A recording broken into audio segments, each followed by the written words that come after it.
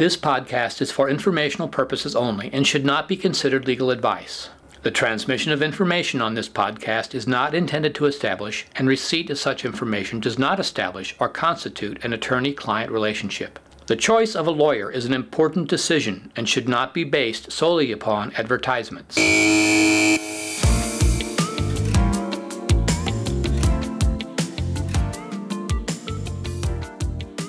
Welcome to After the Buzzer. I am Bob Wallace, chair of the sports law practice at Thompson Coburn in St. Louis. We specialize in representing entities and people with sports interests, whether it's acquisitions, facility representations, real estate deals, and contract negotiations. Our lawyers are in offices in St. Louis, Chicago, Washington, D.C., Los Angeles, Dallas, or New York, and they all have experience in these areas that often fit into what we call the sports law space. We have taken some time off from these podcasts, but our topic today, negotiations, is very timely, both in the political world with the debt ceiling talks and the sports world with the very interesting negotiation between Lamar Jackson, who is representing himself, and the Baltimore Ravens. My guest today is Mori Taheripour, who in her very informative book on negotiations, Bring Yourself, How to Harness the Power of Connection to Negotiate Fearlessly, says she is not an expert in negotiations, just a negotiator, but she gives us some real expert advice on how negotiations affects all aspects of one's life and how you can be more effective as a negotiator for yourself or your clients. I have known Mori for a long time, in fact, close to 2 decades, and every time we interact, I learn something. Mori is a globally recognized negotiation scholar, an award-winning faculty member at the Wharton School, and as mentioned above, the author of Bring Yourself, How to Harness the Power of Connection to Negotiation Fearlessly. Mori has over 20 years of experience in negotiations, DEI, and sports business, and maintains an impressive roster of clients that includes Fortune 100 companies, major sports leagues, leading charitable institutions, and government agents. Mori has been featured on ESPN, in Forbes magazine, Marketplace, Money, NPR, and The Next Chapter by American Express, and regularly contributes to discussions on Wharton Business Daily, which can be heard on SiriusXM. She's a member of the board of directors for USA Track and Field and the advisory board of the Sports Leadership and Administration undergraduate program at UMass Boston. Mori is a graduate of Barnard College of Columbia University and received her MBA from Wharton at the University of Pennsylvania. It is my pleasure to welcome Mori to After the Buzzer. Mori, before we start, and and as I said, I've known you for a long time, and I read in your book that you say you're an introvert. Really? I really am. First of all, hi, Bob. It's so good to connect with you. It's been far too long. We only get to talk to each other like once a year, so this is a treat. But I am. Nobody really thinks that, but particularly because I teach for a living, so I'm in front of people all the time. But I am an introvert. I enjoy sort of more intimate gatherings. I enjoy being with close friends. But outside of that, I'm not a big, throw me in a party, big conference person, which is why I'm usually just hanging out with you guys at Sports Lawyers Association. It's, I shy away from those things, but I lean towards introvert for sure. Okay. You know yourself better than I know you, but you've always been what I would consider more of an A personality, always sort of taking charge. Maury's always the one organizing the Black affinity group we have at the Sports Lawyers Association. She's sort of the rallying force. So an introvert, you know yourself better than I do. Tell me a little bit about your career and yourself. And a lot of it is in your book, which I found very interesting. I found out more. I learned more about you by reading your book than just by sitting at these dinners that we've had over the years. But tell me a little bit about your career.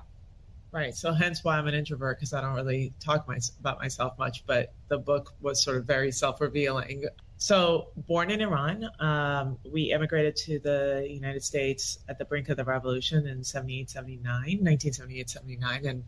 And so I've grown up in the U.S. basically, first on the East Coast, in the sort of Boston area, Massachusetts, and then New Jersey, New York. And while I was in college, my entire family moved to the Bay Area. So I moved out there for a while and for about 14 years and now live in D.C., Washington, D.C., which is, by the way, the only place I don't work. It's where I commute to wherever I'm teaching or my speaking engagements. So And people always say, well, why live there? It's very easy to get out of Washington, D.C. Not only is it a beautiful city, but we have 3 airports and a train station, so it works. I started my career in public health and had always been really interested in being in sports, not because of sort of the fandom of it all, but really about sort of what I considered the social impact of sports and its ability to impact communities, to educate communities, to bring people together and be a big influencer. And I started my company, first of all, in 1997, which is really around creating big social marketing campaigns and working with high-risk populations, diverse populations. And that's sort of where a lot of my work around diversity and now DEI really started. And we used professional athletes, sort of really well-known individuals in the entertainment industries to run a lot of these big marketing campaigns so that they could, again, influence and educate communities. And we did that nationally and then globally. When I went to get my MBA at Wharton, Ken Shropshire, who's a dear friend of both of ours, he was my negotiations professor my very last semester at Wharton, and somehow thought that I should think about teaching as a career, or at least just think about doing it for a while until I really figured out kind of my next chapter. And I have no idea to this day. We still struggle to find out why he thought that, but here I am 18 years later teaching at the Wharton School. I got my I started teaching there almost shortly after I graduated, actually, and have been there since, teaching undergrads, MBAs, executive MBAs, you name it, in the legal studies and business ethics department there. And outside of that, over the years, I've done a lot of work in sports, not necessarily negotiations, which people immediately say, did you negotiate this person's contract? I'm like, no, absolutely not. I do more education than anything else. So with agents and athletes, I've done a lot of diversity, equity, inclusion work in sports, and a lot of actually international development work too. So using sports as a platform for social and economic development. So it's sort of my first love, but I've done so much of the sort of negotiations, teaching and speaking engagements since the book came out, poorly timed, by the way, in March 24th, 2020, that it's taken up so much of my time. But it's been quite the journey. So, and I'm going to get back. You said something that interests me, and I promised you when I asked you to do this that we would probably go off of the topics that I said. Yeah. But you did talk about making a social impact in the sports world. And I just read that Phil Jackson, who was a Laker coach and New York Knicks coach, and just said that he's turned off from the NBA because of they're too politically aware, or as they're saying, I hate the word, but the woke thing. What do you think? The sports, and I always say political correctness or wokeness is really just being considerate of other people's feelings. But talk about what kind of impact sports makes on the general discussion about social change. Yeah, I'm definitely not a big fan of the word woke. I think at this point in 23, especially in the U.S., where we're truly, truly a melting pot, to not be socially aware and respectful and understanding of all the cultures, the sort of the magnificent diversity that this country has is insane. And I teach a subject that, the beauty of it is the back and forth, is the conversation, is finding a middle ground, is better understanding. So, sports and how it leads into all this. I started at a very young age. We had left Iran during a really bad sort of political climate during a coup d'etat, basically. And coming to the United States and sort of falling in love with the world of sports was really from the perspective of how it brought people together, right? Coming from a place that was so divided, I came to a place where, you could go to any arena, you could go to any stadium and watch people for 2 hours, 3 hours convening around a certain team or players. And it was, to me, really magical. And so that's where it kind of all started. And then when I tried to sort of find my path and find what I really wanted to do in sports, it was really sort of pursuing still that passion, because I think that athletes particularly have an incredible ability. This is back in the day where we didn't know who influencers are and like the way we talk about them now, but they're the true influencers. And they have the ability to go back and reinvest in their communities. They have the ability to do a lot of social good. And we've seen it actually over the past few years just around the sort of social justice issues. So I think sports influences. I think music influences. I think entertainment influences. And to be in a world that we have so many issues that we have to deal with, and not to think that sports should play a role in, again, bringing people together or raising really important subjects that a lot of people are too afraid to even talk about. I'm a huge fan of that. And I've done work internationally around economic and social impact of sports. So, using basketball as a platform for leadership development for kids, the same with baseball. And, I could go on forever about that, but it's universal. It's impactful, and it allows people to listen to the messages in a way that you may not otherwise be able to have them listen to, right? Because it's influential. Now, there is this division of church and state kind of thing that people want. I want to watch my football game and not be worried about politics. The truth is, I can understand that, but our whole world is so politicized. So it's like, how do you even get away from it? I think athletes should speak their voices. They're human beings and they stand for things and they should follow their convictions. But, to think that you go to a game and you leave everything behind is nice for some people, but for others, it's a little bit naive because we are in this world. We may find escapism in sports, but we're also highly influenced by it in our daily lives for good, bad, or otherwise. So I'm a big proponent of sports playing an active role in these issues because, again, athletes are humans. Communities need sometimes that extra push. And so again, yeah, I don't agree, but this is completely, personal to me. It's my journey, my lived experience that makes me feel this way. Right. It's really unfair to the athletes to think that they're just there for our entertainment and they're not dealing with life issues as well. And why shouldn't they be able to speak out on things that may affect themselves or their families or their environment? Absolutely. It really just isn't fair. So every man in the world knows not to ask a woman how old he was. So I wasn't going to ask you, but how old were you when you came to the United States from Iran? I was 7, 8 years old. I don't mind speaking about my age. So. And were you aware of what you were leaving and what you were coming to? I mean, how was that adjustment for you as a 7-year-old?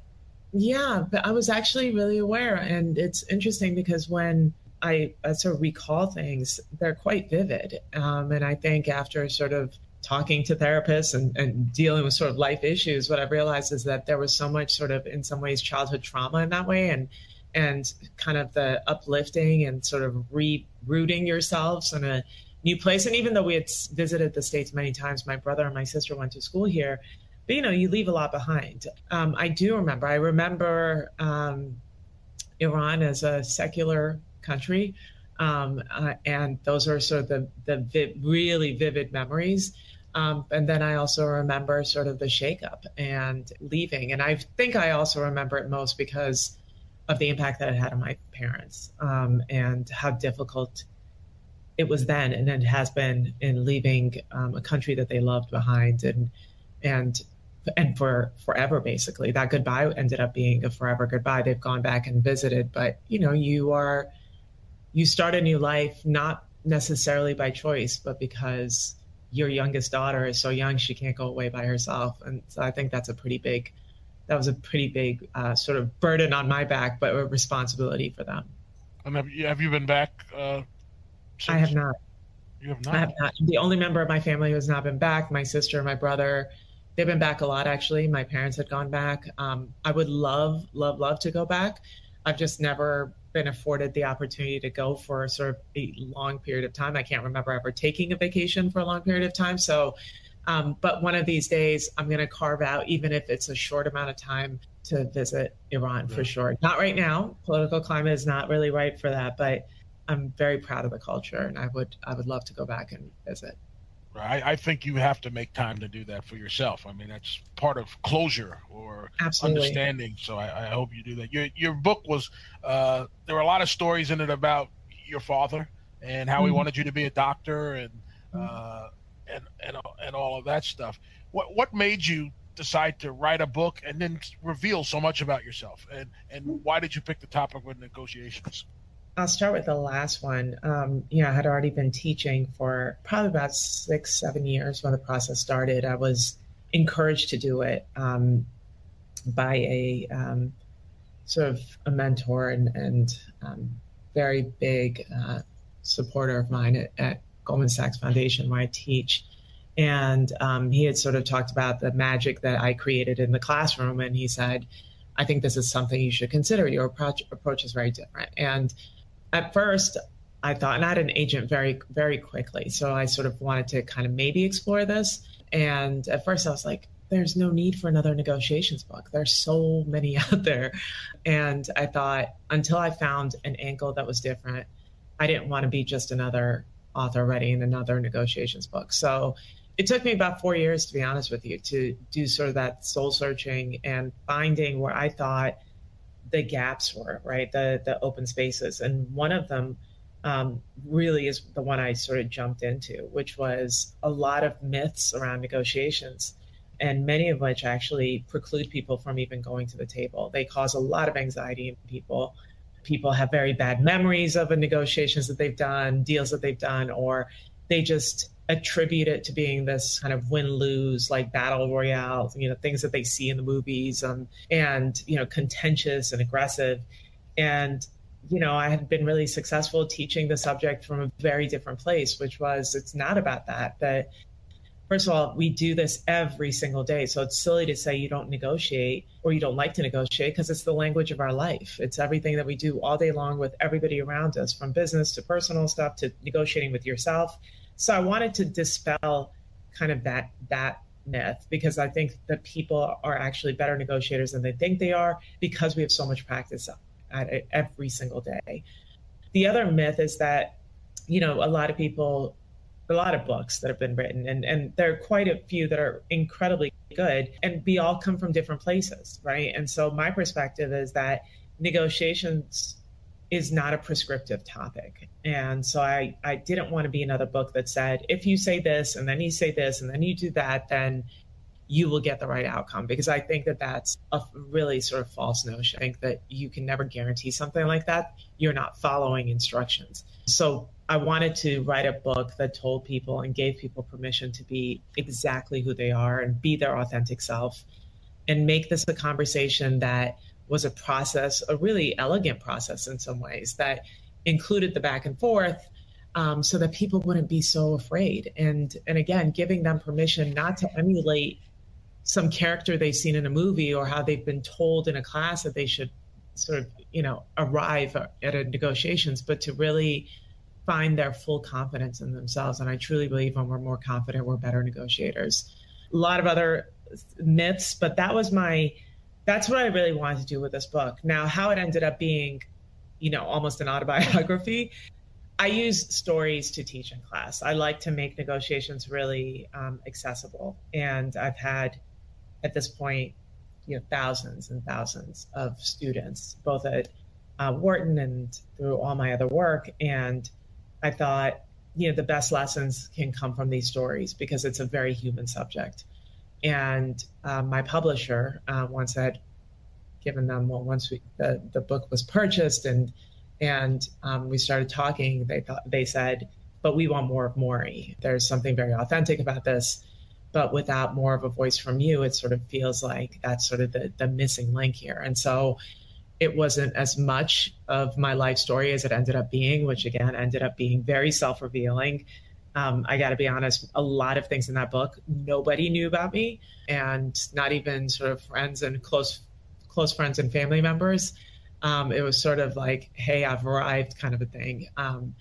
But I wanted to do something that would help people. And I thought that my truth, particularly my struggles and mistakes that I had made, would be really instrumental in people both being more comfortable with the subject, but also learning that you can see so much of one another, so much of yourself in other people, and know that that's a really sort of great way of learning and approaching the subject. Let me see what else you asked. Oh, my dad. Yes, my dad. When we left Iran, and even when I was really, really young, my dad had always wanted one of his kids to be a doctor. And my brother, who's 14 years older than me, said no. He became an engineer. My sister said no. And she's 10 years older than me. So I was like the last great hope. And, they left really for my education. They left Iran for my education. So when we came to the States, it was sort of in pursuit of, I did it. I followed sort of that road for a very long time. And it took me to go through college to realize that it just wasn't the place for me. It wasn't what I wanted to do. I didn't want to do medicine at a very micro level. I wanted to do something that affected people and communities in a much bigger way. And that sounds, sort of fairy tale-ish. But at that point, I thought I could. I thought that whatever I pursued, it had to be sort of bigger in a way. And I wasn't, the subject wasn't, the biology classes and the chemistry classes. It was like swimming upstream for me at all times. And I thought, this isn't the path for me. So I went into public health first, thinking that may be it, and then ended up sort of where I am. But I had to sort of find my way, and I had to find my purpose, and medicine just wasn't it, much to his chagrin, actually. He forgave you before he passed away? Oh, he was proud of you for what you've accomplished and what you've done? I would hope. I don't always know. I don't always know if somebody, we'd be in a grocery store or something. If somebody fell or did something, they'd be like, and if only you were a doctor, you could help. I hope so. I've struggled with that a lot, but I would hope so. I'm sure he was. So you talk about being yourself in a negotiation. But I've had several people who I've worked with who I've observed their negotiation style. And I had one boss who was an older lawyer and very smart. And we were in a meeting and he was negotiating and he smashed his hand down on the table and he screamed. And he basically got everybody in the room kind of petrified. And then he turned to me and he winked. And he says, well, I got them. So do you ever, as a negotiator, role play, fake anger, fake something so that you can get a point across or emote something that may not be typical of you? No, I don't. Again, I don't prescribe to that. And it's not to say that people aren't successful doing these things. But the way I see it, I think that, first of all, negotiations is, again, it's about human beings and sort of the way we show up and the pretension in that, the having to sort of sit there and think, well, what am I supposed to do now to get their attention? Or how am I going to show them that I'm angry, even though I'm actually okay with what they just offered me? There's so much energy that's going into figuring out what you're supposed to be, as opposed to more of your energy going towards, being your best self and showing up exactly in the way that you want to achieve the interests that you want to accomplish the goals that you want to accomplish. So I'm not a big fan of that. Again, I'm not going to put anybody down because it would be silly. There's many people I'm sure who are very successful doing that. I've seen it. It's just not the road I like to travel. And I don't want to teach it in that way. I do more teaching than anything else. I love teaching.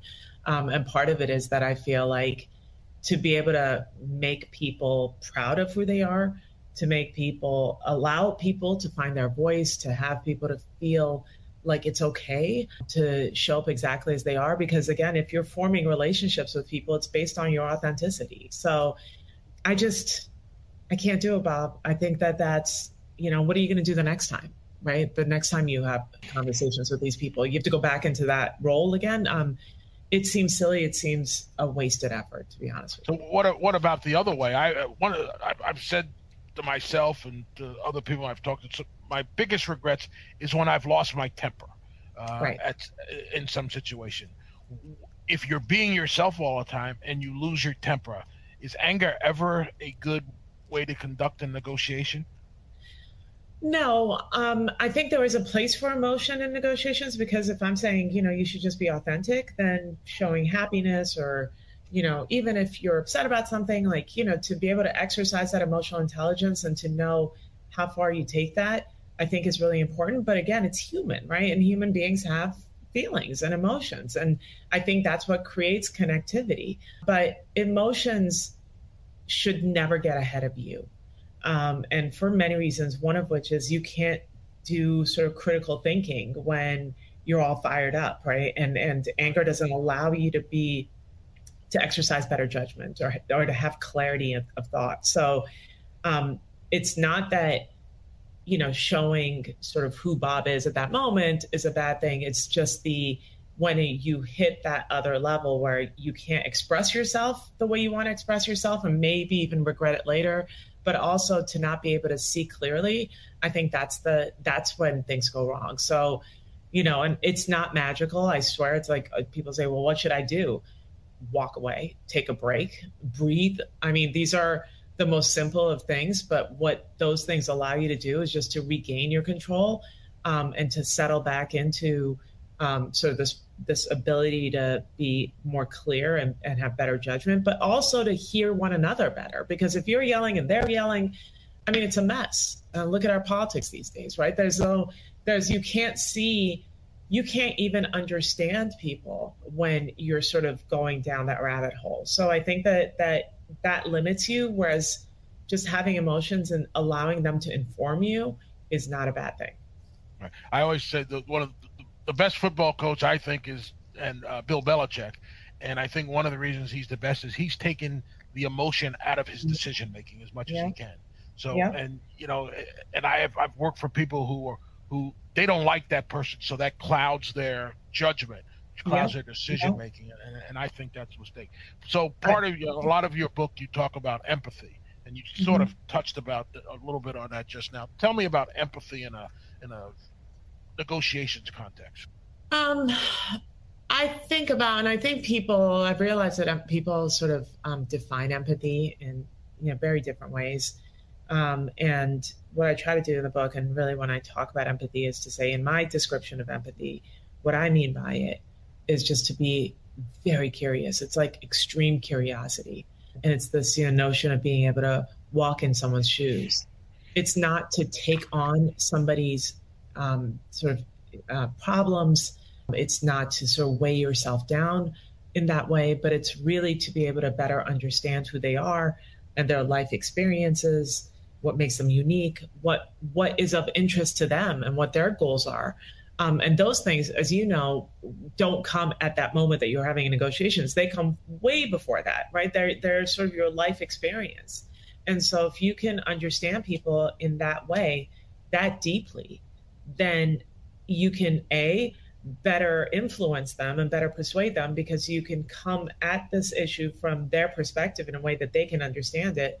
But you also may find that there's a better way to think about this whole thing, right? That there were things gaps in your knowledge that you didn't have that will maybe even shift the way you think and have a better outcome, right? So I think to use empathy, I think that's our superpower, honestly. And I think it connects us, it humanizes us.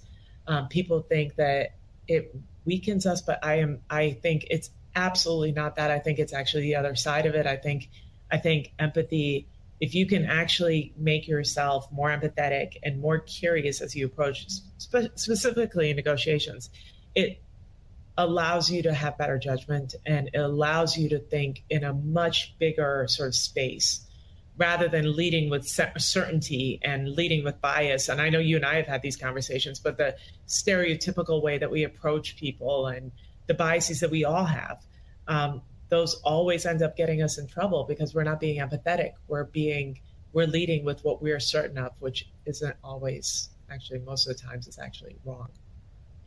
So you talk about, we negotiate with everybody, our family members, our children, our friends, our colleagues, and you know those people. You kind of know them from where they are. But when you're negotiating with someone, a third party, but I think it applies when you're negotiating with someone you know. How do you prepare for your negotiation with someone? What do you do? I mean, I think empathy comes in part of it. You try to put yourself in that person's place, or trying to understand where they're coming from. What do you do when you say, I'm going to negotiate with, Bob about X, and what's your process of getting ready for that? I start with myself first, not the other side. And I think it's really important to know yourself first, to sort of do that introspection, to know exactly what it is that you're looking for, not like in terms of specific things, but really as a whole, right? What's driving you? What's motivating you to even have this conversation? And to do that, it means that you have to better understand yourself. You have to dig deep sometimes. You have to, I always say, know yourself first. And that includes knowing your values and how you want to conduct yourself, how you want to be remembered. And once you do that, and you do your goal setting, by the way, and you are, always, I hope, aspirational, because the more we see our own value, the more we want to ask for. So once you do that work, which is actually really very hard because it requires some transparency and vulnerability with yourself, then I talk about sort of the other side. And that's where the empathy comes in. That's where you want to consider even sort of their backgrounds, how they hear things, how you can communicate something to someone. There are people that are very analytical, so you want to approach them with the numbers, with analytics, and there are other people that are more values-based, and you want to approach them in that way. And so that again goes back to how do you influence people? How do you talk to people in a way that they can hear you and it'll matter, as opposed to them shutting you down because they can't even hear what you're saying, because it doesn't even interest them, but doesn't apply to them in any way, and you're not even speaking really the same language. So I think preparation starts with you, and then you look outward. And I never think you can be over-prepared, by the way, in negotiations. I think there's always another angle that you can look at things, another way to frame things. But yeah, I think preparation is deep and it's long. I mean, you should spend quite a bit of time doing this. And even if it's friends and family, by the way, just another note, it's not different the way you prepare for negotiations with people that you know and people you don't know. In fact, I think with people you do know, you have to do even more of your homework and open your heart more, because we're not very curious about people that we know, which always seems to get us in trouble. But curiosity in preparation, both about yourself and about the person you're negotiating with, is really important. So you also talk a lot about the difference between men and women and how they approach things. And your examples are the men were maybe overconfident and the women were underconfident in a lot of your negotiation class. Talk about gender in negotiations. Are there differences in styles? Or should there be differences in terms of being yourself? Should a man try to be more empathetic, more sensitive, less confident? Should a woman be the opposite, more less empathetic, more confident? What do you think the stereotypes of gender do to a negotiation? Yeah, I think everybody should be confident. So I think women always have really good role models if we actually look at men, especially if you think about the pay equity gap in salaries and what have you.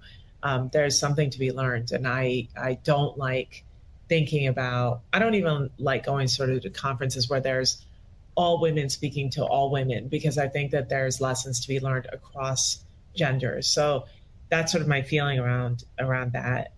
I think that, of course, women and men negotiate differently because we communicate differently. But generalizations are sort of hard, even though that's how sort of a lot of the research has been done. But I think anybody that considers themselves an other, so this could be race, it could be gender, it could be age. I think that when you feel like you aren't necessarily invited to that table, that people don't think you actually should have a seat at that table, then it precludes you from wanting to be at that table, right? It creates great anxiety. And so I think that women in that sense, because of, and it's not our imagination, I mean, studies prove this, that there's a lot of sort of the social price of negotiations is very real. I think that when people already have these biases and stereotypes, that you're basically walking into that, right? And, studies show that women are not likely to ask for a higher sort of starting salary when they go to seek a job, whereas more what men do than women.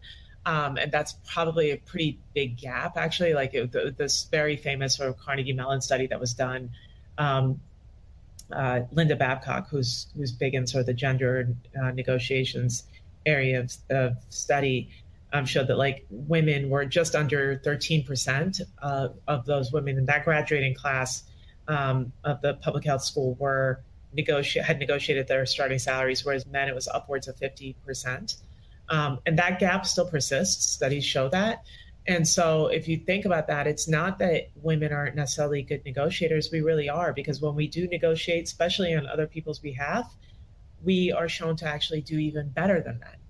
It's that we are so concerned with the stereotypes, and we've bought so much into where we should be and how people see us, that it doesn't allow us to even pursue those things, right? We won't even approach the negotiations.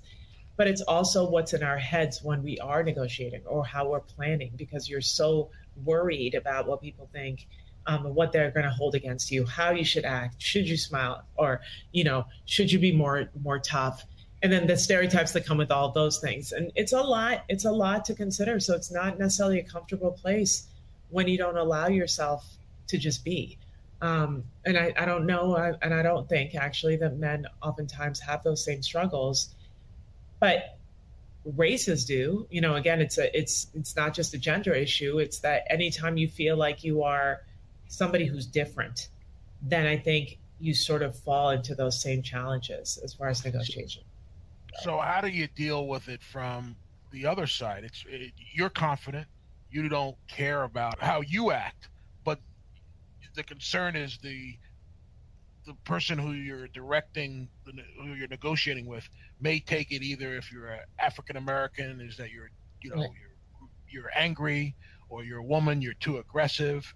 Right. The body language that comes with those things for men and women are different. I care in the sense, or I tell people to care in the sense of actually coming from a place of emotional intelligence and being really aware of how you're affecting somebody else, right? So if my actions are making you uncomfortable, it's going to keep you from being able to hear me. So in that sense, I think you have to have social awareness, especially if you want to engage them in a way that's beneficial to you.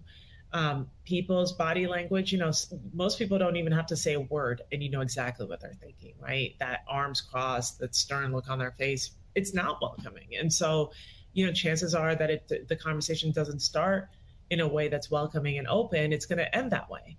And so, and I think that goes well beyond just gender. It's sort of maybe cultural, the way we've been raised, the way we've been told to act.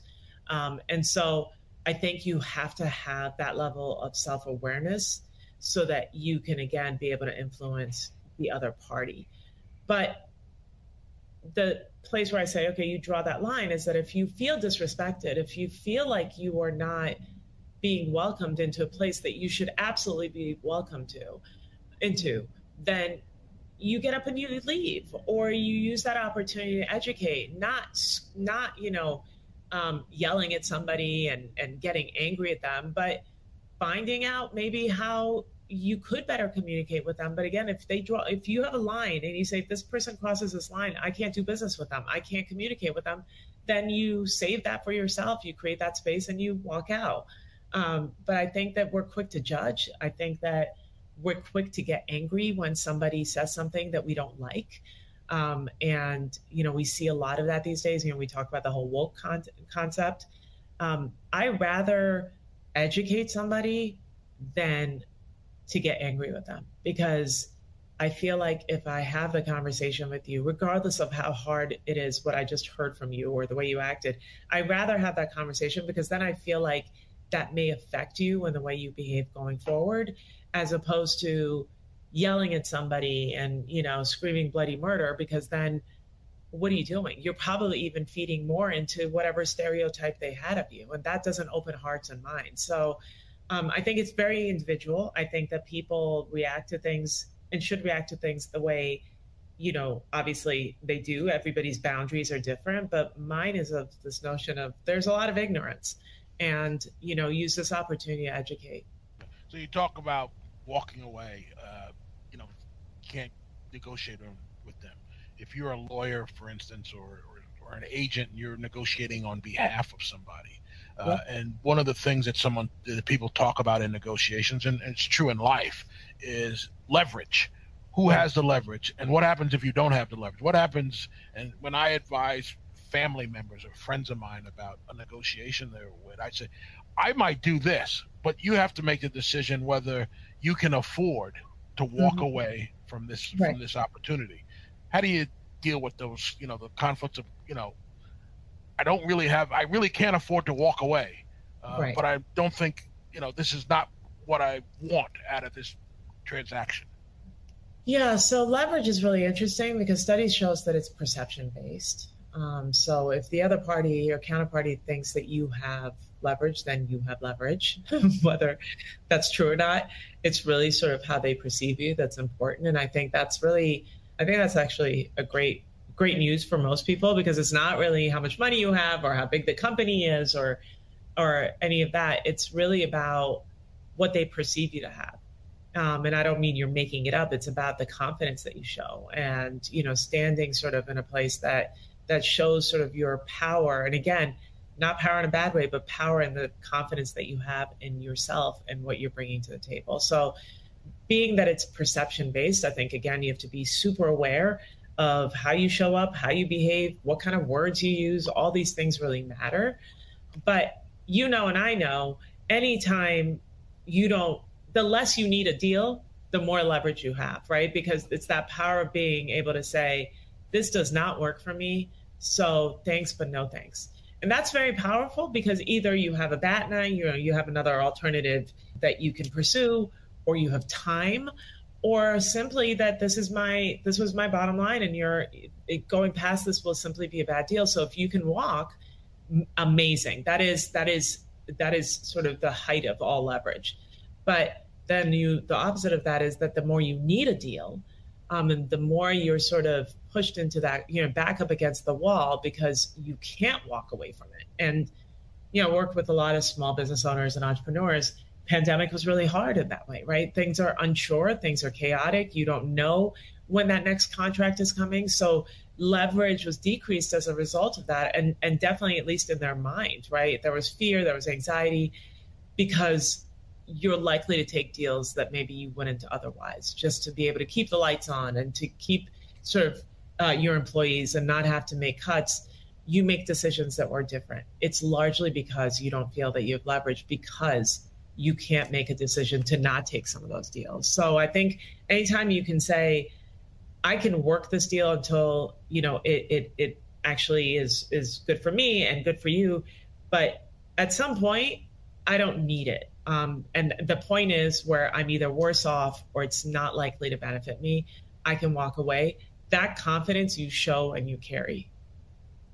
Right. I always tell people it's easier to get a job when you have a job, because then you have the leverage of being able to say, I'm doing this because it's going to improve my situation, not because I have to have a paycheck coming in. And that's a great freedom to have. So what about, in the football world, which is where I've had most of my negotiations, there's this, tell them this is the best we're going to do. This is our final offer. What do you think of that strategy? I never liked it myself. I always want to have myself the ability to adjust. Right. And for me to say that you're basically saying, take it or leave it. And in the football world in the past, you could get away with that because there was not a lot of free agency, not a lot of movement. Right. But in the business, what do you think of that strategy? I don't like it either, Bob. I think to your point, you're backing yourself up in a corner, right? And you are not allowing for flexibility. I think it's a power move, but I think it can actually backfire on you. You better be certain that is your last and final offer, because what you're essentially saying is, this is my bottom line. Bottom lines are not flexible. They are what they are. So you can't change your mind. The minute you shift and they're like, oh, so you did have more money, right? That wasn't really your bottom line. And that then allows people to sort of take advantage of that. So I think that I love negotiations because I like the back and forth. I love negotiations because I like that dynamic. And when you come in and say, this is the last offer, it's often because people don't want to make space for those conversations. I don't think it is what people think it is. I actually think it sort of weakens you in a lot of ways, because it's not allowing you you used a great word, the adjustment, right? It doesn't allow you to make adjustments. It's not flexible. So in the sports world, I always say there's a difference between a sports negotiation and a car accident negotiation. The chances that me and you are going to run into each other in a car more than once are not great. Right. But the chances are, once we sign a sports contract, whether it's a sponsorship contract, whether it's a playing contract, it's really, whether it's a marriage contract, it's really the beginning of our relationship. So, you don't really want to back people into a corner, and you want to have the ability to adjust. And you said in your book you didn't like the win-win situation or the loss-loss situation where everybody doesn't get what they want, but one group, or one side of the negotiation doesn't win and the other side loses. Yeah, the business of sports is a business of relationships. Absolutely. Fundamentally, it's about reputations and connections and what have you. And you're likely to not only see each other again, but do deals over and over and over again. And so it does drive that business. I think that this concept of win-win, or, some people say it's lose-lose because neither one of you is totally happy, but win-win just means that you're happy enough. You're both happy enough. And it allows you to create a deal without there being acrimony and anger and sort of a very disruptive process. And that alone, just enjoying that process together, allows you to come back again, right? We choose the people we want to do business with. And I think that negotiations sets sort of that standard. It sets the groundwork. And so, yes, go into negotiations all this time thinking, I'm going to lower my goal just to make you happy. Absolutely not. You should always take care of yourself first, or whoever you're working on behalf of, and have those sort of aspirational goals and want the best for yourself, for your client. But you can't forget that there's another side to this. And maybe, just maybe, the deal that allows you to both take something that makes you happy enough and leave something on the table so that the other person doesn't think that they gave up everything, is what's going to lead to not just a better deal today, but to deals, and even increasingly better deals in perpetuity. Because they're going to say, you know what, I really liked working with Bob. And if I have to negotiate with him again, that's who I want to choose because I like Bob. I think we underestimate likability. I think it's really important. And that comes with this whole notion of win-win, right? Finding a place where both of you can be happy enough. Right. I think, and we talked a little bit about it before, is relationships, likability, integrity, your word meaning something. Some people want to enter a negotiation and give a lowball offer so then they can move quite a bit. I always wanted to give a negotiation, an offer, my first offer. And I never had a problem giving my first offer because, we had established a value of what we thought a player should be paid. And that doesn't mean that, so they said, well, you only moved a little bit, but I was close to where we should be anyway. So I always thought that was more important. Do you like starting low, or if you have established yourself with a reputation of he's fair and he's going to be right around where we should, where he's going to end up? What do you think of that strategy?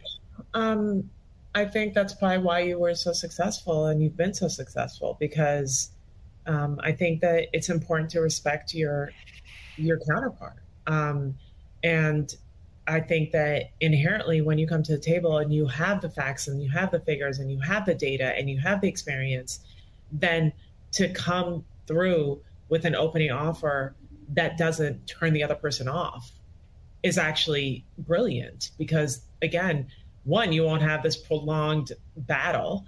you'll start somewhere that is really generally in that place where you're probably going to end.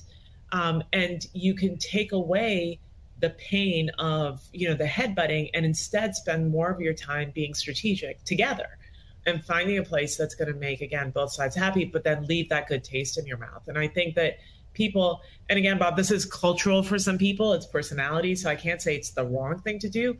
I just don't, people in some places, even if you're a tourist in certain countries, are like, they are going to start their negotiations at, 4 times what this price should be. They're not trying to be disrespectful. That's sort of part of that culture, but right. We choose what we want to do. But in my world, in your world, again, when relationships are so important, why not come in from a place that's educated, that's sort of looking at market values, that's looking at data, and you lead with that, because I think it actually even looks better for you. You appear as somebody who's been experienced and is reputable in that way. So I'm all for that, Bob. I think again, that's probably why it's led to much of your success, and also the relationships that you have, right? And you keep people around for a really long time when you approach them with humanity and sort of fairness and equality, as opposed to coming down with that really hard hand and trying to crush them. That does you no good. Pete Rozelle was well known for always leaving something on the table for his network partners. And, I think the NFL's changed a little bit on that, where they're not necessarily looking to leave anything on the table. They're getting everything they can from the beginning. What about, the thing I hate more than anything, and again, one of the things I used to try to do when I negotiate a lot is be first. I always think the guy who goes first, if he knows what he's doing, is going to get the best deal. And instead, the old adage that deadlines spur action. Well, they may, but they don't necessarily spur good action. What do you think about the deadline negotiation? We're waiting to the last minute to really deal in earnest.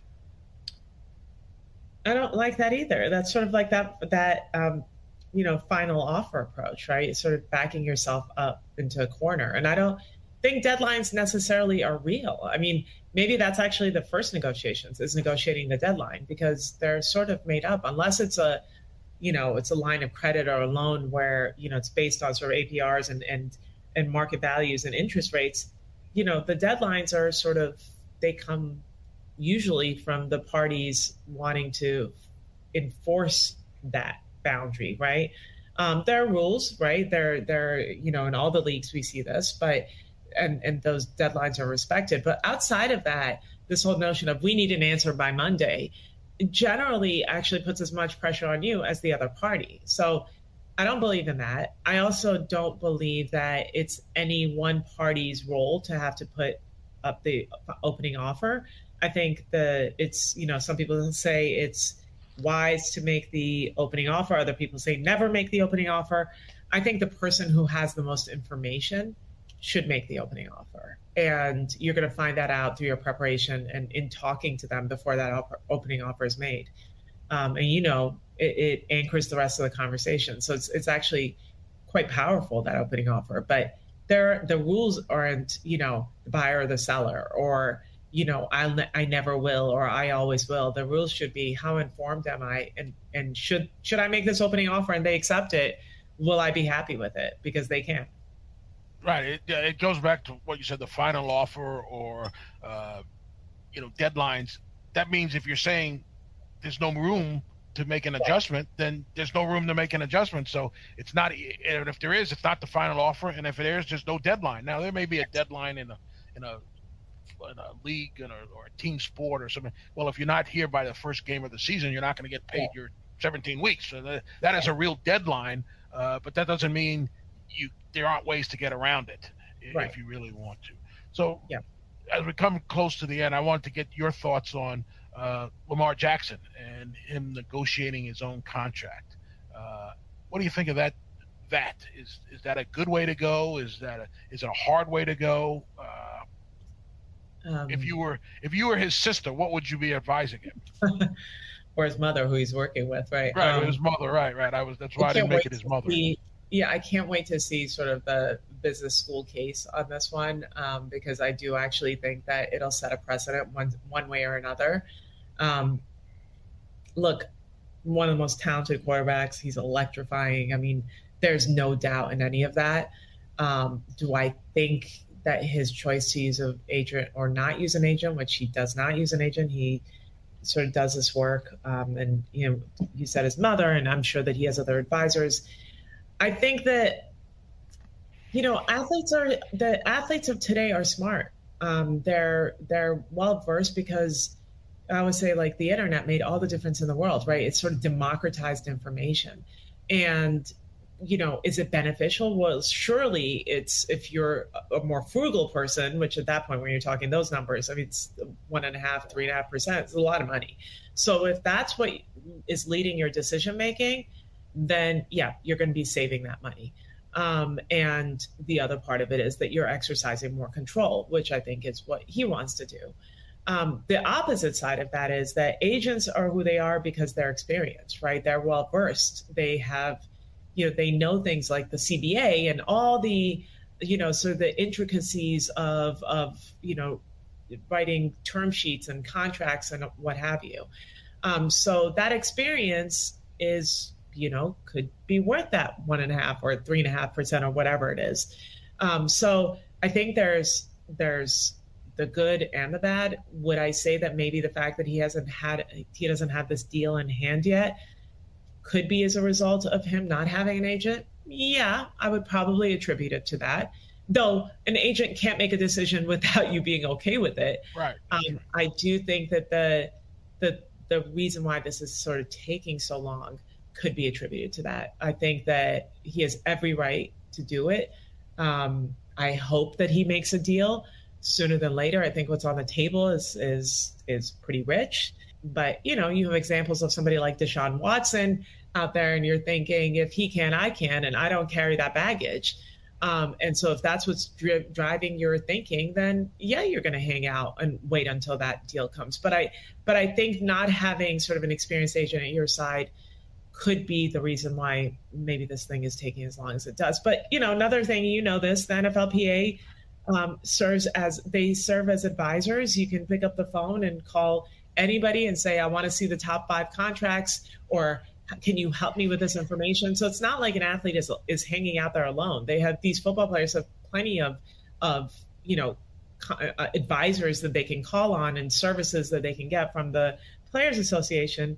It's just that how fast this moves along, maybe really understanding the advantages and the disadvantages are places where I think somebody who's more experienced maybe and well-versed, and to your point earlier, has the relationships, could actually be quite beneficial. I've suggested that this is, because he's representing himself, that this is a perfect example to bring in a mediator. Yep. And, to take some of the emotion out. So, and I do some mediations, and you're shuttling back and forth, you're getting permission to disclose things or not disclose things. And I think that might help the process quite a bit. So I've tried to suggest to them, why don't you set up a mediation? Right. You're right. You're right. Because, unlike an arbitrator who's making the last and final decision, a mediator is that neutral third party that, they can sort of shuffle back and forth between the two parties and sort of create an understanding, because we stop hearing each other. Right. And, again, to your point, it brings down the temperature. It maybe allows for some clarity. And I think, I actually think mediation should be used more in sports. I do too. Because it does provide that, we call it in negotiations, we call it going to the balcony, when you yourself actually are aware enough that you can pull yourself out of that space and go to a more neutral place. Well, it's hard for human beings to do, especially if they're really sort of tied to something and are really emotional about something. But a mediator can do that for you, and you both parties agree on a mediator. I mean, I think it's a great thing. Yeah, I when I was negotiating for the team, I always felt sort of like a mediator, because I was hearing what the player was saying and what he wanted, what he needed, and so I was trying to take that back to the owner to get him to move to where we could make a deal, and vice versa. And so I was, kind of negotiating with both sides. Right. to get to where what we all wanted, which was to get the player on the full. Exactly. All right, well, Mori, I've taken a ton of your time. I really appreciate it. And if I was telling a purchaser, or you're telling a person, why should you buy my book? Give me 3 things that are takeaways from your book that you think are really important. After reading it, you'll feel much more empowered and more confident in your own existing skills, because it's negotiations, again, is something you do all the time and you have plenty of experiences. I think the other important note to that is not only becoming more confident because you know that you've had experience, but also becoming more confident because you know your value, you understand your worth. And my book does a lot to talk about sort of how we see ourselves, right? The sort of imposter syndrome that many of us struggle with across gender. And I think that that's really important because it's not often tied to negotiations, but I think it plays such an indelible role in it. So being able to sort of clear up that emotional baggage is really important.